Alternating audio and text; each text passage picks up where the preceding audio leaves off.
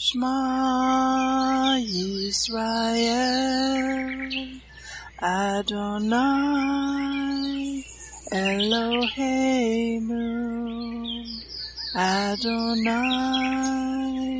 Echad, Baruch Shem Kevod, Malkuto Leolam Vaed. Hear, O Israel, the Lord is our God, the Lord is one. Blessed be the name of the glory of his kingdom forever and ever. Amen. Good morning, Mishpachah. Welcome to the Daily Audio Torah. I'm Laura Densmore, your host, and I'm so glad you're joining in with me today. Today is Saturday, August 19th.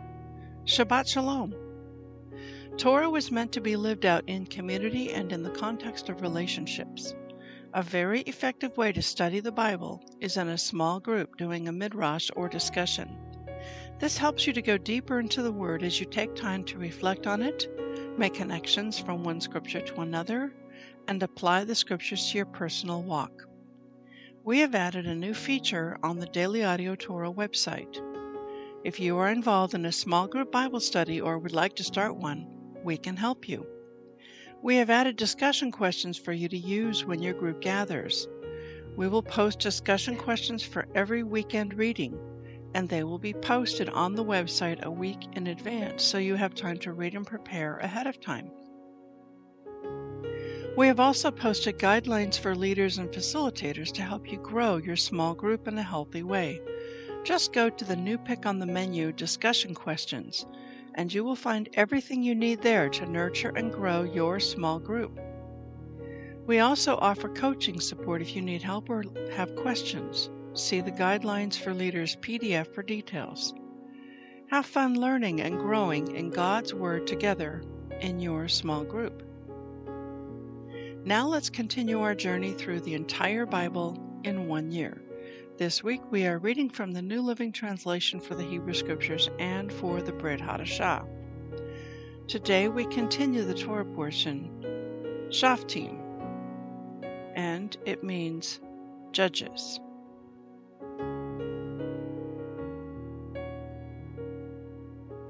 Deuteronomy 21, 1-19.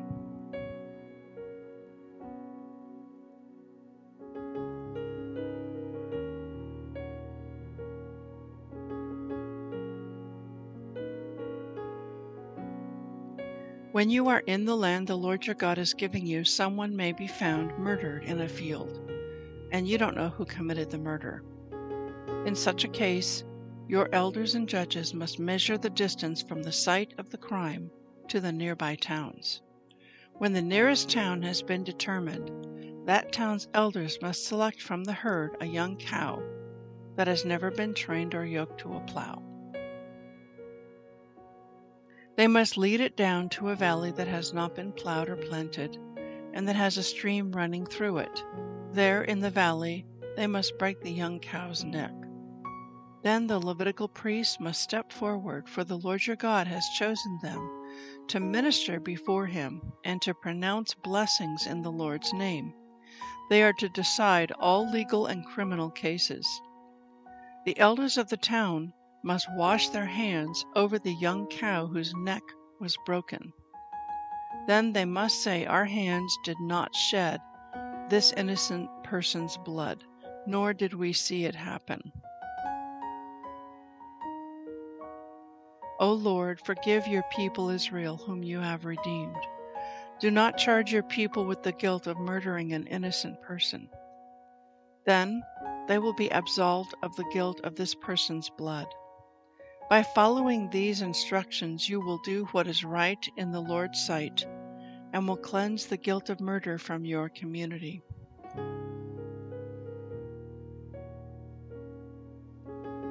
Esther 4:1-7:10.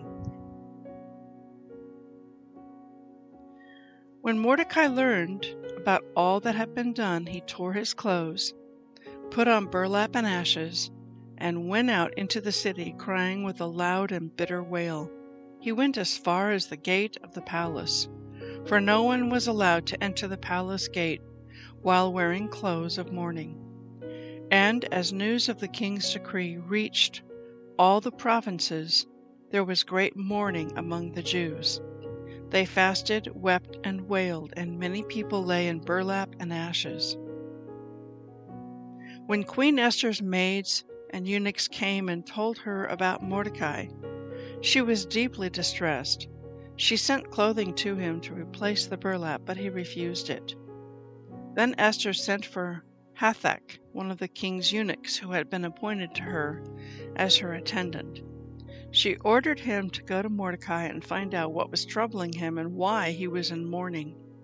So Hathach went out to Mordecai in the square in front of the palace gate. Mordecai told him the whole story, including the exact amount of money Haman had promised to pay into the royal treasury for the destruction of the Jews. Mordecai gave Hathach a copy of the decree issued in Susa that called for the death of all Jews. He asked Hathach to show it to Esther and explain the situation to her. He also asked Hathach to direct her to go to the king to beg for mercy and plead for her people. So Hathach returned to Esther with Mordecai's message. Then Esther told Hathach to go back and relay this message to Mordecai. All the king's officials and even the people in the provinces know that anyone who appears before the king in his inner court without being invited is doomed to die unless the king holds out his golden scepter. And the king has not called for me to come to him for 30 days. So Hathach gave Esther's message to Mordecai. Mordecai sent this reply to Esther: "Don't think for a moment that because you're in the palace you will escape when all other Jews are killed. If you keep quiet at a time like this, deliverance and relief for the Jews will arise from some other place, but you and your relatives will die. Who knows if perhaps you were made queen for just such a time as this." Then Esther sent this reply to Mordecai: "Go and gather together all of the Jews of Susa and fast for me. Do not eat or drink for 3 days, night or day. My maids and I will do the same. And then, though it is against the law, I will go in to see the king. If I must die, I must die." So Mordecai went away and did everything as Esther had ordered him. On the 3rd day of the fast, Esther put on her royal robes and entered the inner court of the palace, just across from the king's hall. The king was sitting on his royal throne facing the entrance. When he saw Queen Esther standing there in the inner court, he welcomed her and held out the golden scepter to her. So Esther approached and touched the end of the scepter. Then the king asked her, "What do you want, Queen Esther? What is your request? I will give it to you even if it is half the kingdom." And Esther replied, "If it please the king, let the king and Haman come today to a banquet that I have prepared for the king."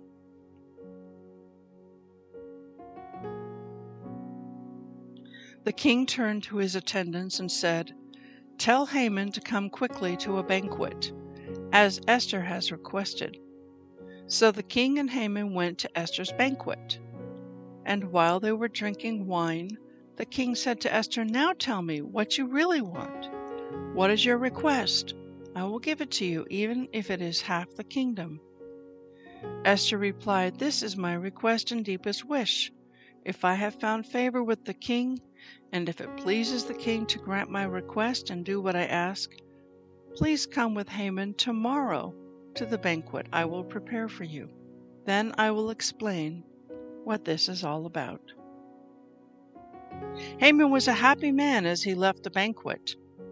But when he saw Mordecai sitting at the palace gate, not standing up or trembling nervously before him, Haman became furious.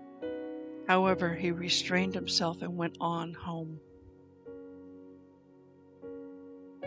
Then Haman gathered together his friends and Zeresh his wife, and boasted to them about his great wealth and his many children. He bragged about the honors the king had given him and how he had been promoted over all other nobles and officials.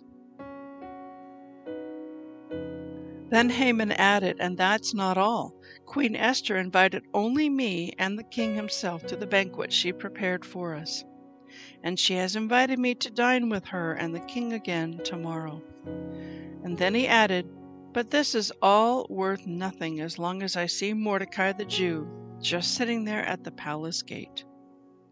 So Haman's wife Zeresh and all his friends suggested, "Set up a sharpened pole that stands 75 feet tall, and in the morning ask the king to impale Mordecai on it. When this is done, you can go on your merry way to the banquet with the king." This pleased Haman, and he ordered the pole set up. That night the king had trouble sleeping, so he ordered an attendant to bring the book of the history of his reign so it could be read to him.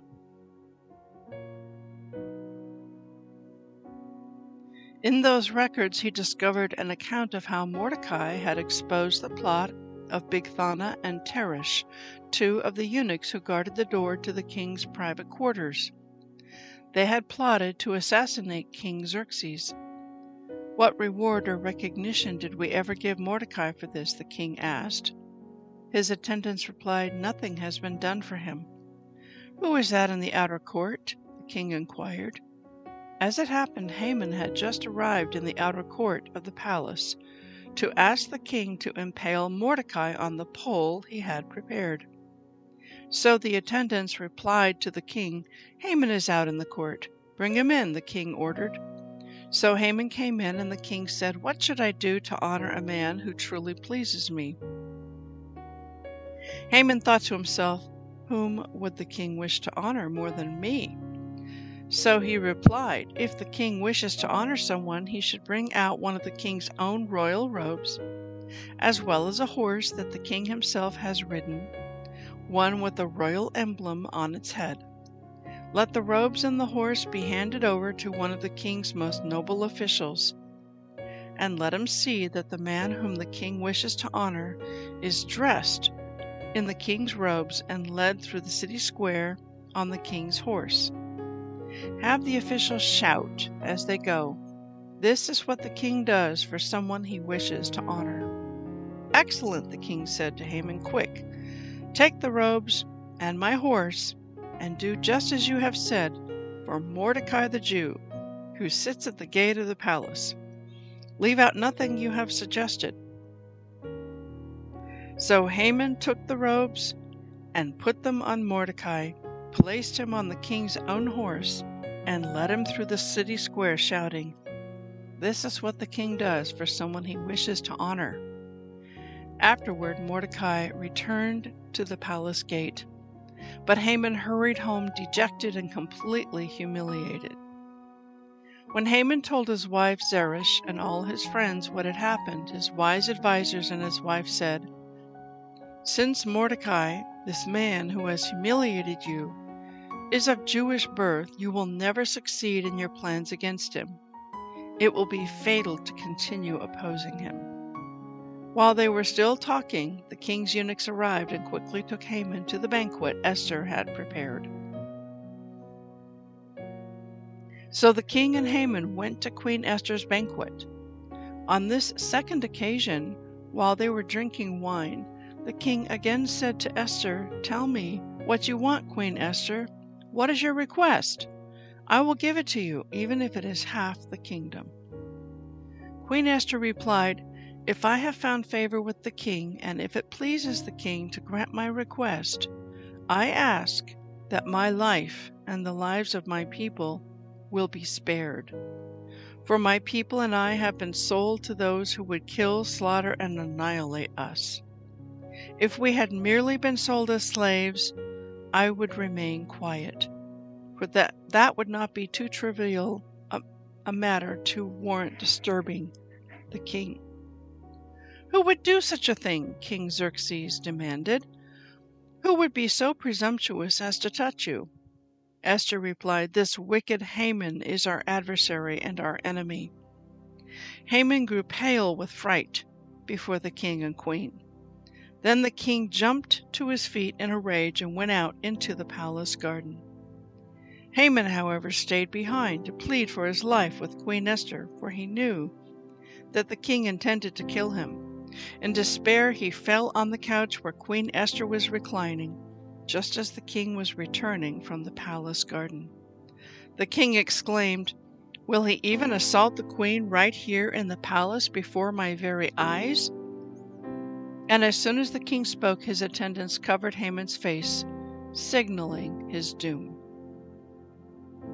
Then Harbona, one of the king's eunuchs, said, "Haman has set up a sharpened pole that stands 70 feet tall in his own courtyard.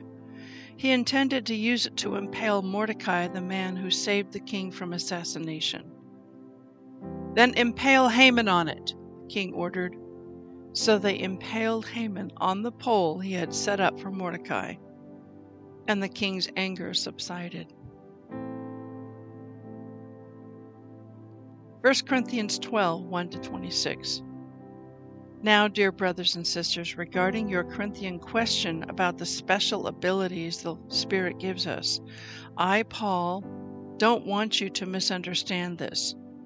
You know that when you were still pagans, you were led astray and swept along in worshiping speechless idols.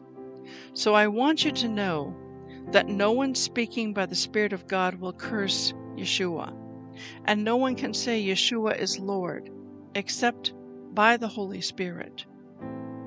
There are different kinds of spiritual gifts, but the same Spirit is the source of them all. There are different kinds of service, but we serve the same Lord. God works in different ways, but it is the same God who does the work in all of us.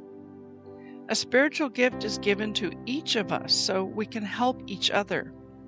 To one person, the Spirit gives the ability to give wise advice. To another, the same Spirit gives a message of special knowledge. The same Spirit gives great faith to another, and to someone else, the one Spirit gives the gift of healing. He gives one person the power to perform miracles, and another the ability to prophesy. He gives someone else the ability to discern whether a message is from the Spirit of God or from another spirit. Still another person is given the ability to speak in unknown languages, while another is given the ability to interpret what is being said. It is the one and only Spirit who distributes all these gifts. He alone decides which gift each person should have. The human body has many parts, but the many parts make up one whole body. So it is with the body of Christ. Some of us are Jews, some are Gentiles, some are slaves, and some are free. But we have all been baptized into one body by one Spirit, and we all share the same Spirit. Yes, the body has many different parts, not just one part.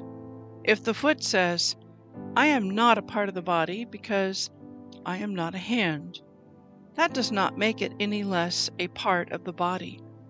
And if the ear says, "I am not part of the body because I am not an eye," would that make it any less a part of the body? If the whole body were an eye, how would you hear? Or if your whole body were an ear, how would you smell anything? But our bodies have many parts, and God has put each part just where He wants it. How strange a body would be if it had only one part. Yes, there are many parts, but only one body. The eye can never say to the hand, "I don't need you." The head cannot say to the feet, "I don't need you."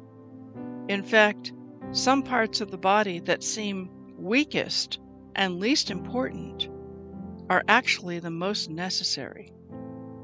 And the parts we regard as less honorable are those we clothe with the greatest care.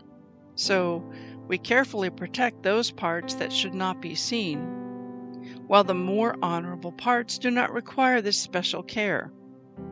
So God has put the body together with such that extra honor and care are given to those parts that have less dignity. This makes for harmony among the members, so that all the members care for each other. If one part suffers, all the parts suffer with it. And if one part is honored, all the parts are glad. Psalm 36, 1-12. Sin whispers to the wicked deep within their hearts. They have no fear of God at all. In their blind conceit, they cannot see how wicked they really are. Everything they say is crooked and deceitful. They refuse to act wisely or do good. They lie awake at night, hatching sinful plots. Their actions are never good. They make no attempt to turn from evil. Your unfailing love, O Yahweh, is as vast as the heavens. Your faithfulness reaches beyond the clouds. Your righteousness is like the mighty oceans, your justice like the ocean depths. You care for people and animals alike, O Lord. How precious is your unfailing love, O God. All humanity finds shelter in the shadow of your wings. You feed them from the abundance of your own house, letting them drink from your river of delights. For you are the fountain of life, the light by which we see. Pour out your unfailing love on those who love you. Give justice to those with honest hearts. Don't let the proud trample me or the wicked push me around. Look, those who do evil have fallen. They are thrown down, never to rise again. Proverbs 21, 21 and 22. Whoever pursues righteousness and unfailing love will find life, righteousness, and honor. The wise conquer the city of the strong and level the fortress in which they trust. Please enjoy this beautiful worship song, Your Steadfast Love, sung by Don Moen.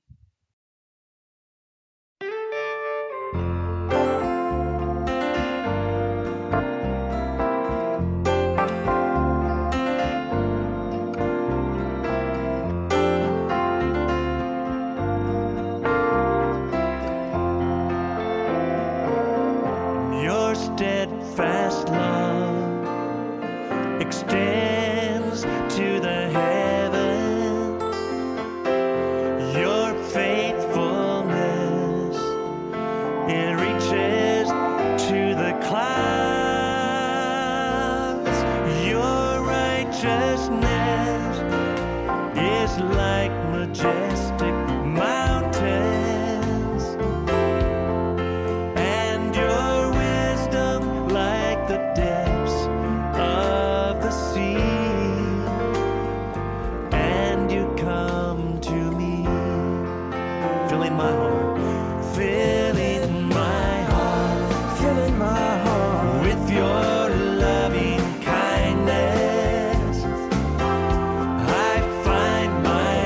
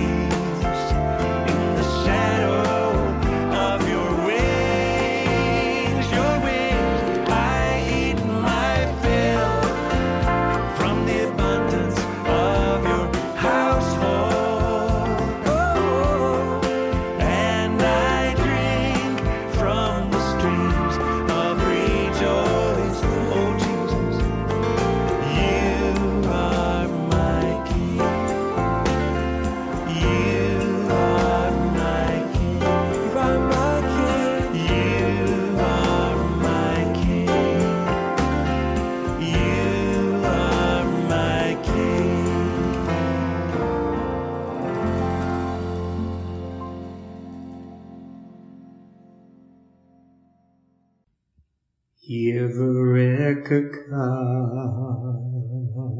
Adonai Vish Mereka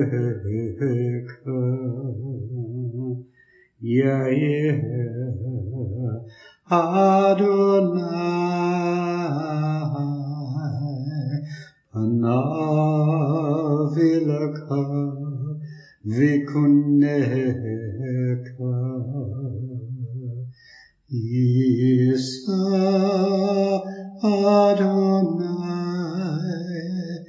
Panav Ileka Vayasem Leka Leka Shalom.